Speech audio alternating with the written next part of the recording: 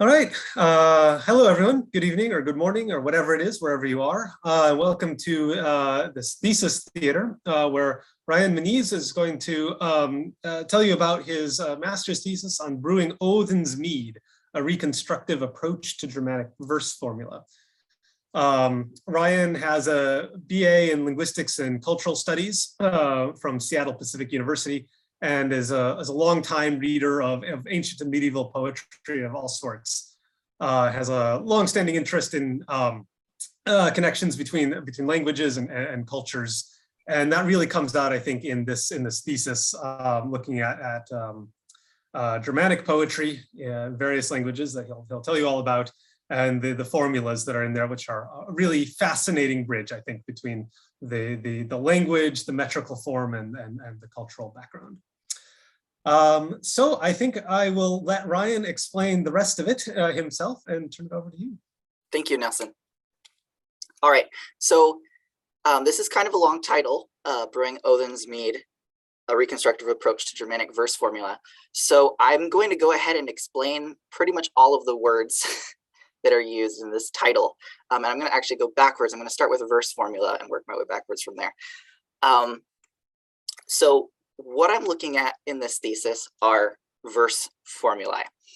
And this sort of concept of verse formula is what gives my thesis its title here, Odin's Mead, Mjolnir Odins.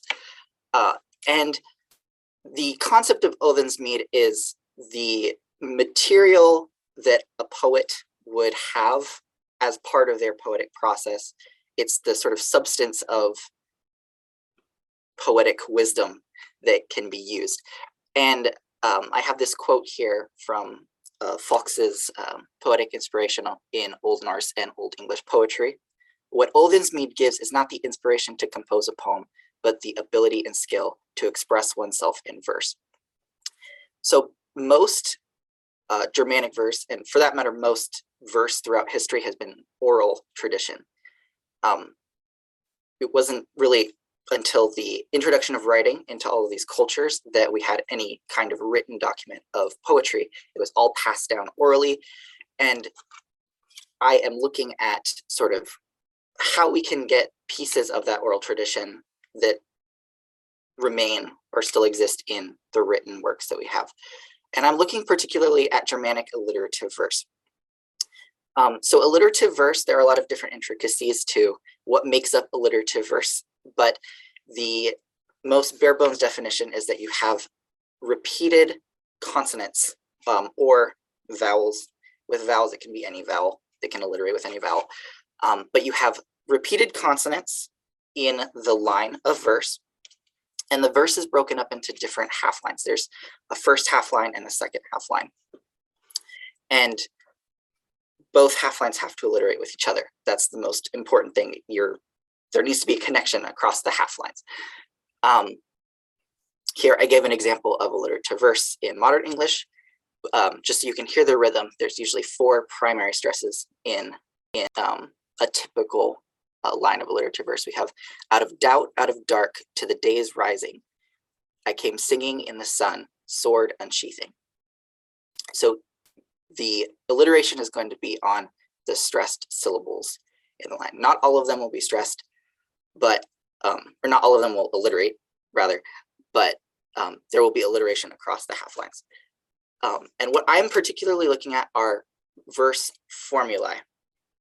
And when I say formula, what I'm talking about is a convention or a cliche that can be used by the poet when they're reciting a poem or composing a poem that fills the meter. So if you're trying to express an idea and you're kind of in the moment, you're reciting a poem or you're coming up with a poem off the spot, it helps to have sort of traditional phrasings or structures to sort of plug your particular information into, or to plug into the wider context of what you are coming up with or what you are reciting. So this example here is from Homer. My Greek is rusty, but it's oinops pontos, and it means like the wine-eyed sea, literally. It's often translated as wine dark sea, and it can be plugged into the Greek verse, and it fills the space that you need if you have that size of a gap and you're talking about the sea. It's a great formula to plug in. So what I was trying to figure out are what formulae were present in the oral tradition of Germanic languages. So here is a sort of rough, simplified tree of the Germanic family of languages. We've got English in the bottom left here. And there are 3 primary branches of the Germanic language family. 2 of them have alliterative verse evidence to look at. So I am looking at these blue languages here. Those are the languages that I had evidence from to investigate.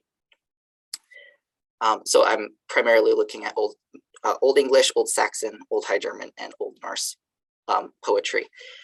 And here on the right, we have a picture of a manuscript. It's the Codex Regius, where we have most of our, or all of our Poetic Edda material.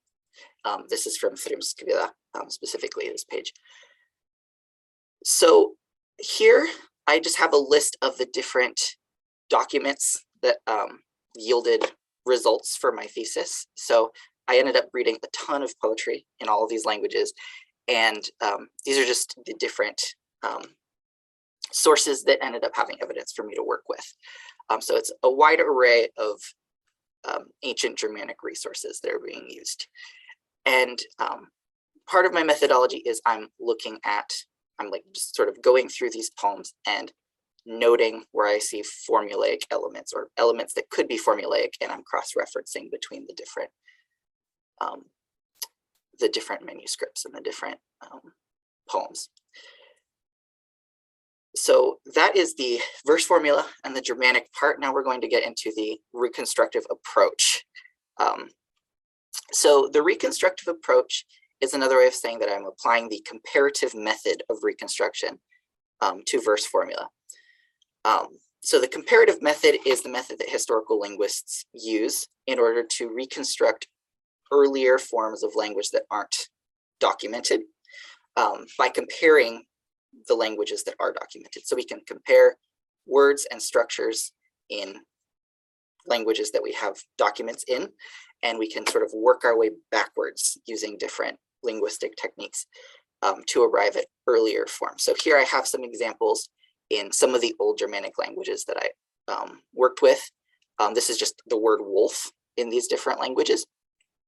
And by applying the comparative method, we can sort of work our way back to ancestral forms of these words that were not necessarily written down, but we can hypothesize what they sounded like based on the similarities and differences in how they were pronounced in these written languages that we have,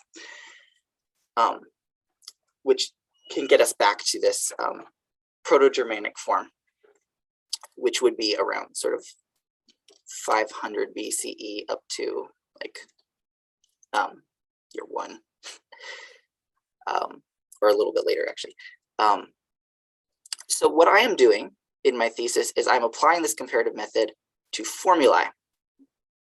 And part of the justification for doing this, I'll explain it a little bit more.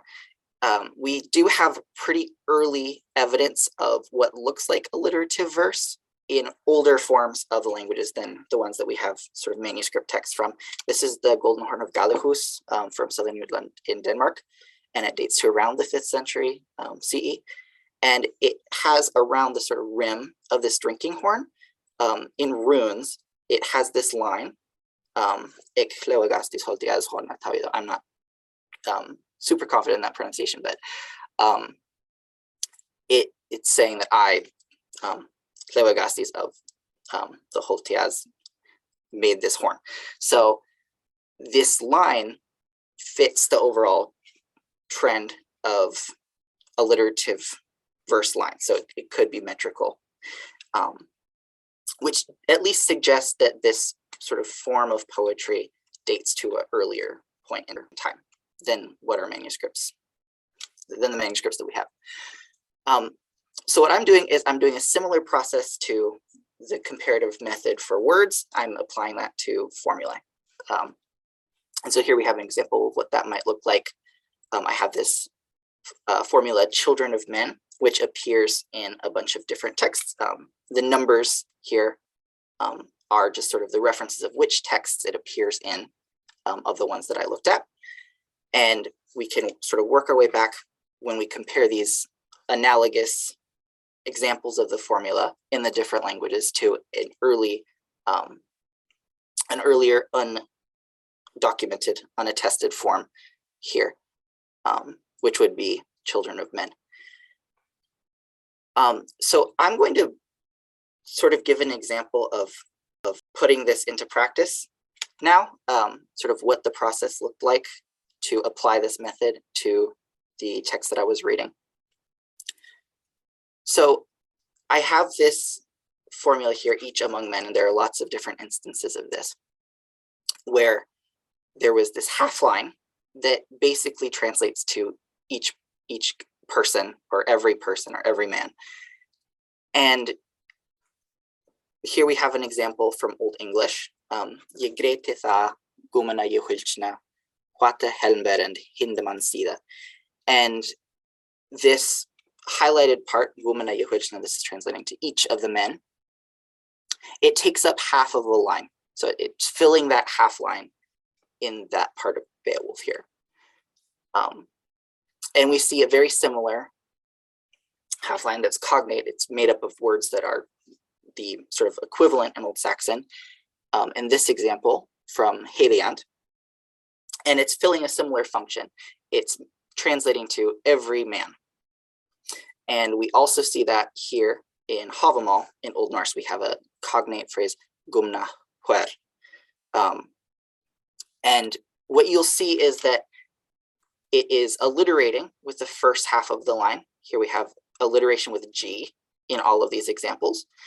So the poet is composing their poem or reciting a version of the poem that they know, and they get to a part where they want to just say everyone or each person, and the first half of their line, the sort of stressed syllable is on a G, it's on a G sound, so then they would want to put something in there that has the meaning that they want and has the form that they need for the meter to work, for the poem to flow beautifully. So we have this formulaic element here, and it is equivalent or roughly equivalent in the three languages that we had examples from. And so what I'm doing is I'm looking at these formulaic elements, and then I am reconstructing the source forms here. So again, kind of like on the last sort of tree that we looked at, we have the different examples. There are different variations of these in the different languages. And they can be reconstructed to this base form in Proto-Germanic. So there were also some formulae that weren't so clear-cut and just filling a half line for the poet. Some of them were sort of more general structures that went over multiple lines or span an entire line. So I'll give an example of one of those as well. So there's this formula that I found where anytime both gods and elves are mentioned, it goes in that order specifically. It doesn't really deviate.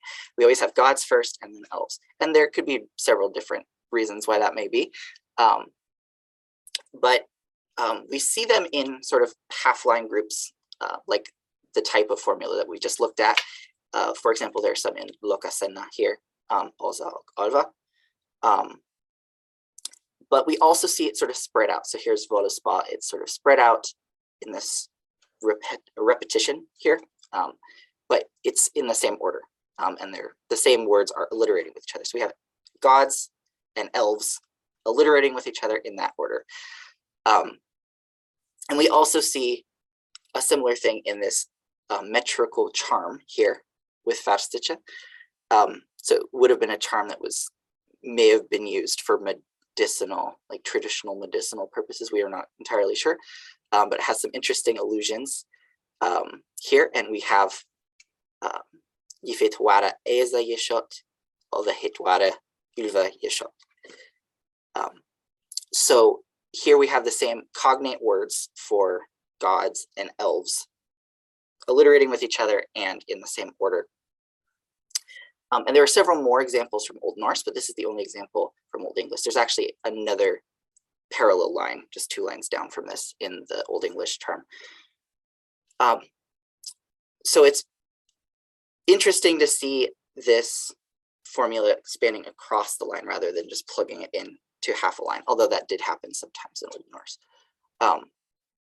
So it seems that this formula was more about the sort of grouping and order of these words as it comes up in the different texts. And a thing that struck me when I was looking at different examples of this word, elves, in Old English, is one of the only other instances of it is in Beowulf, where we have the first half line here, Eotanas and Ylva. And it's interesting because this means giants and elves, and sort of undead corpses. And Ylva here is the second element of this alliterative half line.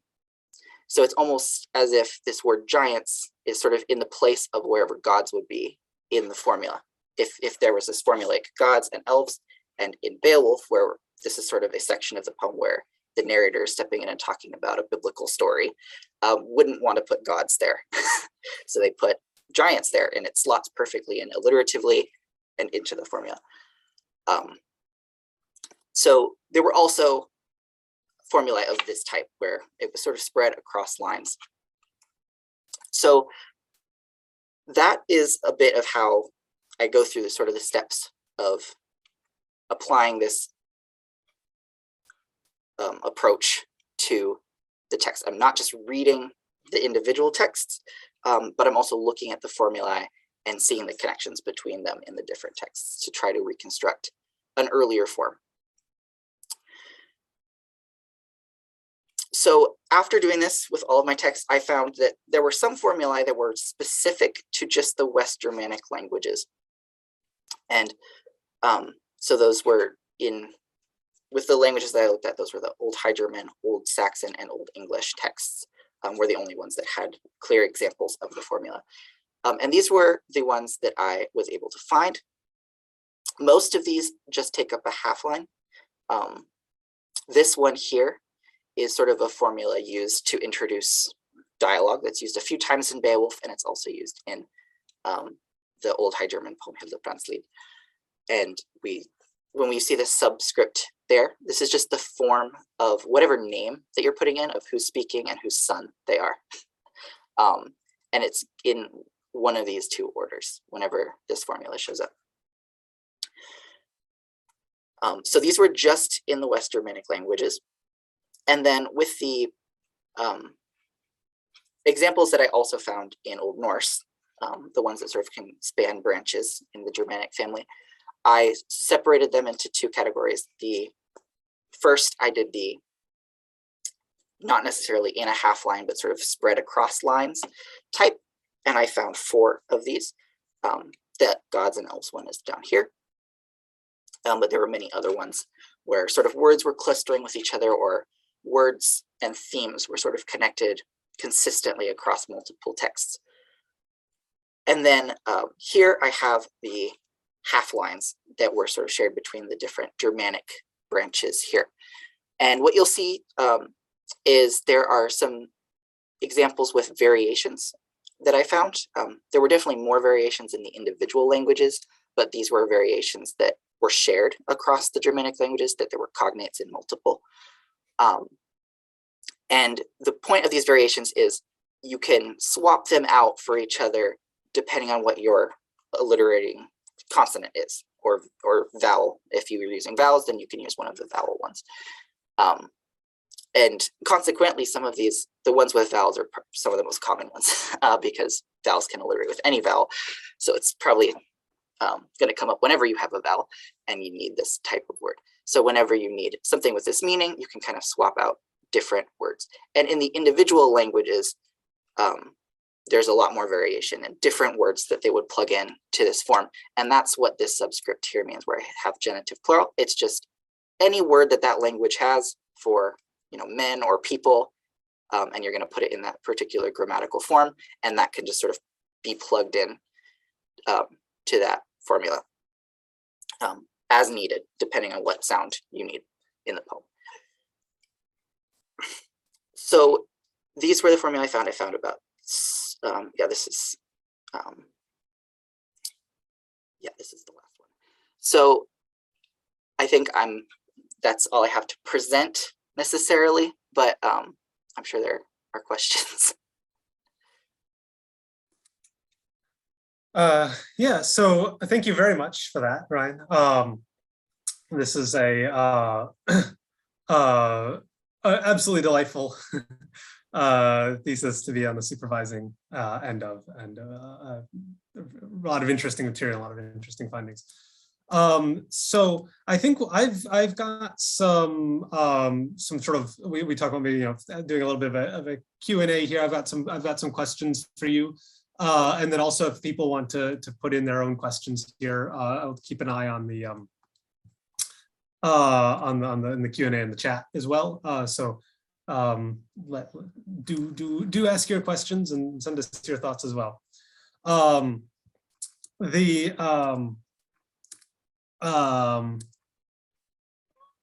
one question I had actually, just to start things off, is what kind of got you interested in poetic formula? What sort of brought you to the poetic formula as a topic of study in the first place? Yeah, I think it was just noticing it when reading. I've loved reading Germanic verse for a very long time, and so I would just like be reading, I don't know, The Wanderer or Beowulf or something, and I'd be like, I've seen that line before. That looks very familiar. And it keeps coming up. Oh, they're repeating it. Oh, it's not just in this poem. And it just got me going, reading more and more poetry and trying to find what were these different, why are these being repeated? What's the point here? And so that got me interested in looking into theories about how the poetry was performed, what techniques might the poets have used. We can't know for sure, but it really got me interested in trying to investigate this as a topic. Mm-hmm. And I think maybe we can I think it'll be easier if we maybe stop sharing the screen now. Oh, and yes. It'll be the recording will catch the videos better. Okay. I think just pause it there. I've got a question in from Gabriel. He says, amazing project and presentation. How did you manage your time when researching / writing? It seems like this project could be really huge if you let it be. So that's a fun question. I kind of just spent all of my time doing this. I'm not sure how to answer this one, honestly. Can you repeat the question again, actually? How did you manage your time when researching / writing? It seems as if this project could be really huge if you let it. Yeah, I think the thing that helped the most with this, it was hard to manage my time. I made sure I had a bunch of e-versions of my texts so I can read them on my phone, on the bus, and all that kind of stuff, just so I could be reading all the time. But I think the thing that helped the most was that I started doing this before the sort of official thesis time that we have at Signum. So this is a topic I've been sort of looking into for many years now. And so I've had an opportunity to prepare for this in my individual Germanic philology classes. So I could be like, if I'm taking Old Norse, I'm going to focus on the Old Norse stuff, and I'm going to read that and look for formula while I'm here. Similar with Old English and etc. So that I think helped the most, was just having the idea in mind beforehand. Of course, not everyone can do that, and not everyone knows what their thesis topic is going to be, but it really helps to build on something that you've been interested in throughout your time with your masters. It's good to sort of build on stuff so you don't have to just start completely from scratch at the beginning of the thesis time. I think that helped the most. Yeah, that's very good advice, I think. Keep an eye out for if other questions are coming in. In the meanwhile, I was wondering what did you find more, and I guess this could be either in the thesis itself or in the work you did in the leading up to it, what you thought kind of the most surprising or interesting thing that you, or maybe not a big thing, even just something that you ran across while doing this? Yeah, honestly, I think the most interesting thing was how many of the variations were shared. When it comes to the variations of the half-line formula, like the each of men, or sons of men, or all those different forms, I knew that the sort of structure was shared between the languages. It was very clear that all of them were using that kind of a device, but I was surprised just how many of them were actually cognate with each other. Like they just used the same word in these multiple languages. And I think probably the most surprising one was I didn't really talk about it in my presentation, but it was it was like the Eutio, is that a San one? Yeah, Eutiobarno, I think is the one.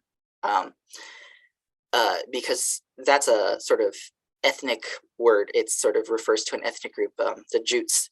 And it's interesting that came up as a cognate instance of the formula in both Beowulf, and it was used in some Old Norse poems, although in Old Norse it didn't have the sort of same connotations. It was sort of genericized to just any person by that point. But it's very interesting that even that one came up in multiple languages.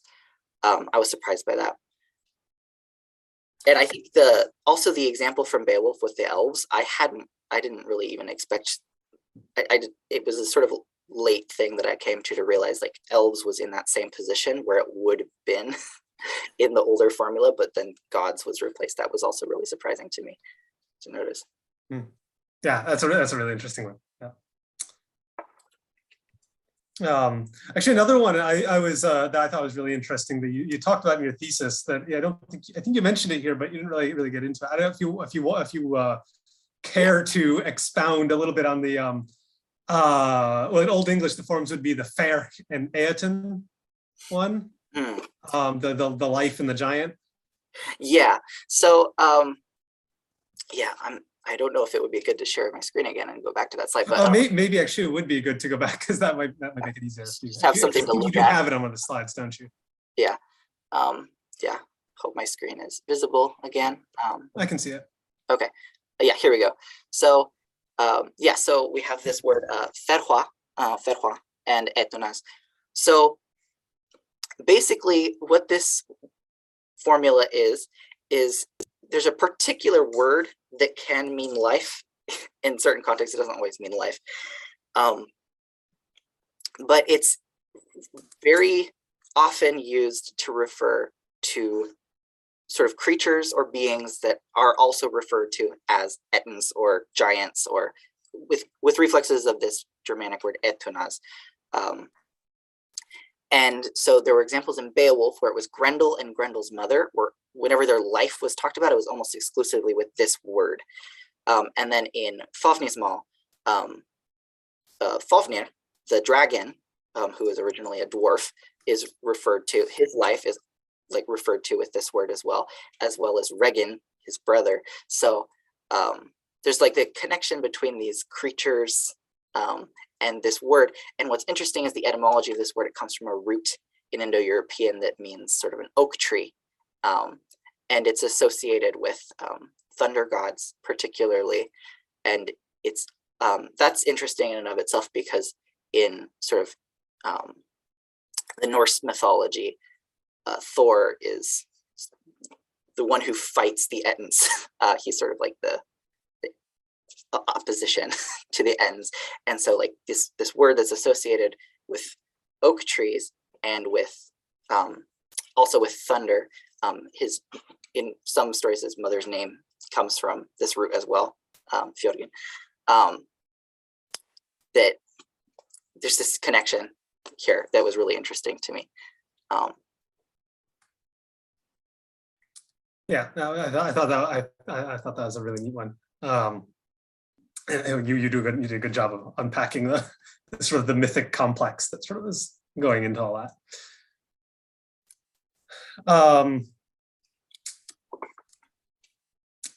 Let's see, just trying to check if there are. I've kind of lost my windows here. Okay.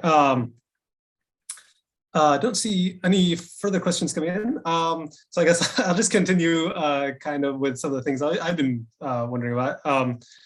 I guess one of them is one of the big questions with sort of any thesis is sort of what was the toughest part about attacking this project?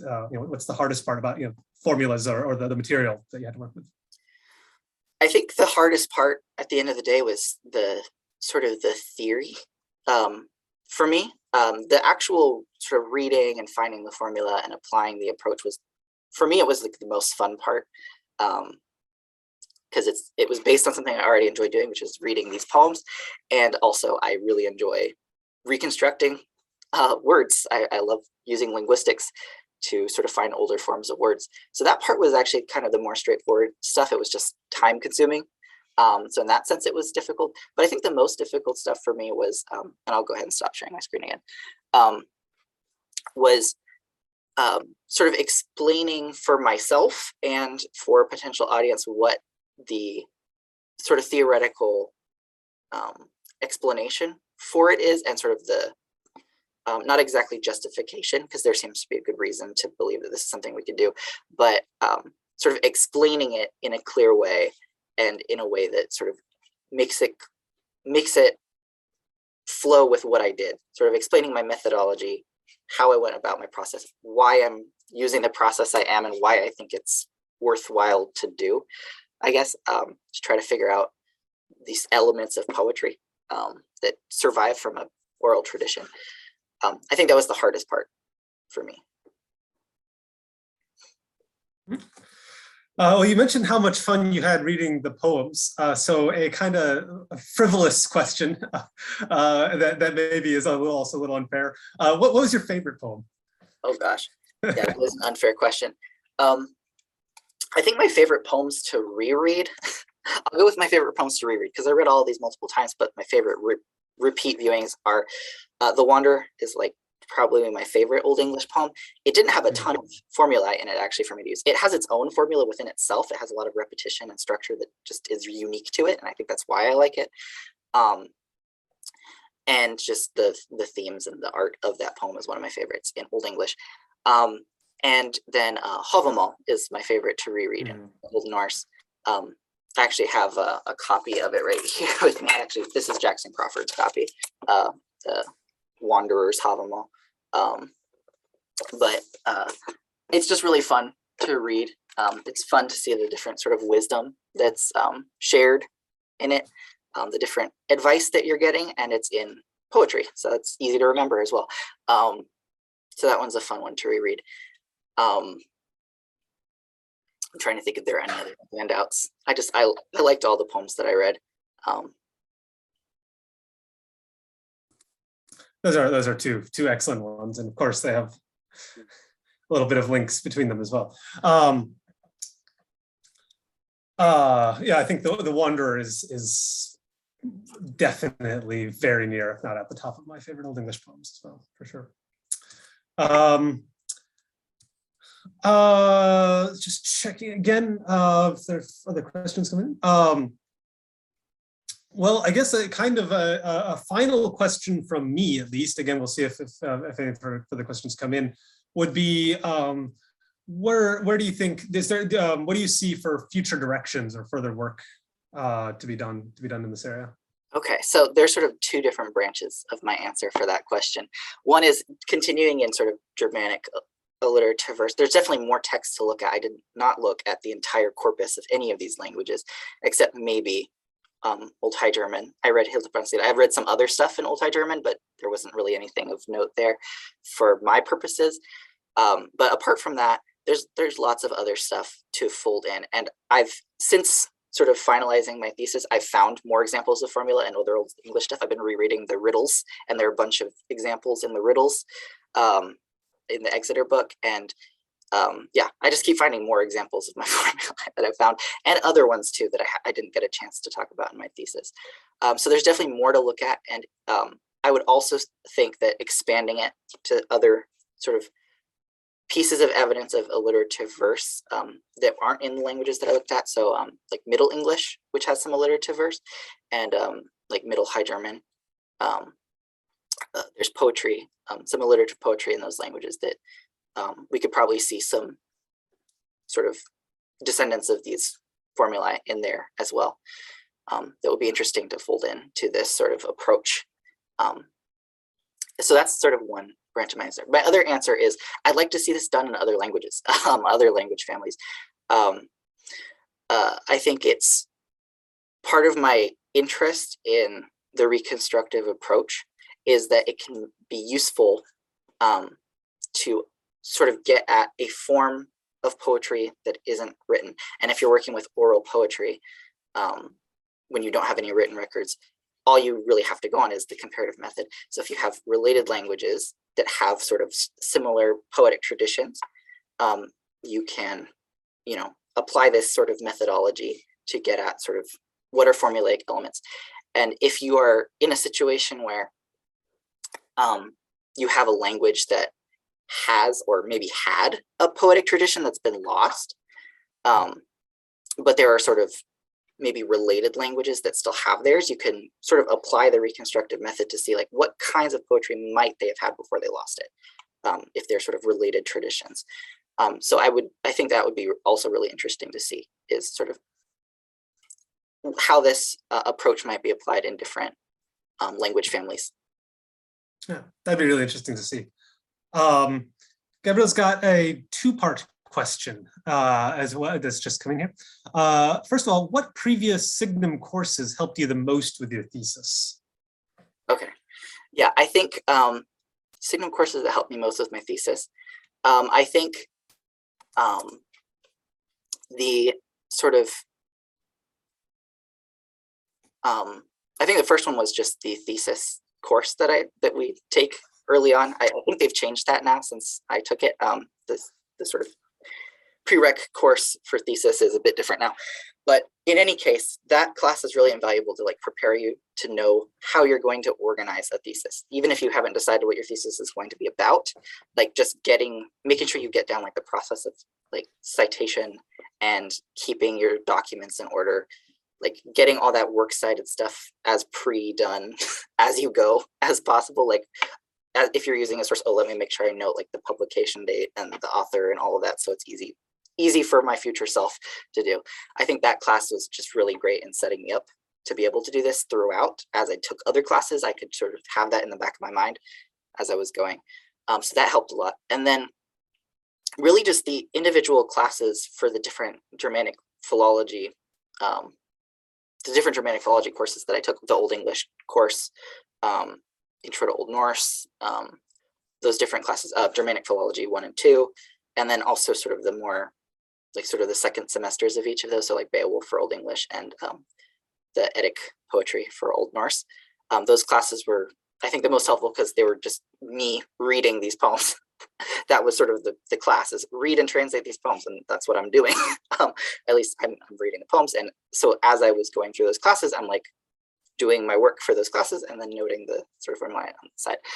And I think the second part of that question was like advice for starting the thesis. Yeah, hot tips. I think but for tips for students preparing to start the thesis. Okay, I don't know if I have any hot tips. I feel like all the tips have been cooled a bit because everyone's given similar ones, but they're all helpful. I think for me, a tip for preparing to start my thesis, if I were to do this again, is if you have your topic or an idea for your topic, don't wait until thesis starts to look into it. I'm not saying like start writing your thesis before the thesis class, but if you're interested in something, just dive into it, just do it. Take note of what you're doing while you're doing it. So like maybe if you go back and use it for your thesis, you'll have that record to just sort of pull in. But really don't be scared to dive into whatever topic you're interested in. If there's reading you want to do it. Don't wait, because that'll save you time later. And it will also help make sure you're doing something that you really are interested in while you're doing your thesis. It's something you're already interested in, so it's not going to feel like hard work as much, or at least it's not going to feel like something you're being forced to do, because you've already sort of dipped your toes into it. I think that's an excellent piece of advice. All right. Well, I don't see any further questions coming in, and I don't have a whole lot more on my end to ask. So it's been about 45 minutes, so maybe we should wrap it up here, unless anyone else. I'll just give another moment here if anyone's desperately typing away at the chat. Okay. Well, I just like to thank you again, Ryan. It's been really great to watch this thesis come together. You worked really hard on it, and it's a really good thesis. You've done an excellent job here. Very interesting material, and I think you did an excellent job here, a great job here of just telling everyone about it and presenting it. So I hope everyone else enjoyed hearing and seeing all about this as much as I've watched hearing and reading about this last couple terms here. So yeah, just thank you a lot for that. Yeah, thank you. Yeah, it was really great to be able to do this, especially with guidance, because there are definitely a lot of parts where I'm not sure which direction to go, or I needed help getting these resources. So you were very helpful with this thesis. Thank you. All right. Well, I've got a congratulations coming in from the audience. And yeah, I think they're very much in order. So thank you everyone for attending, and thank you everyone who might watch this in the future on YouTube. I hope you've enjoyed it, and I hope you all have an excellent day, evening, night, whatever it is for any of you.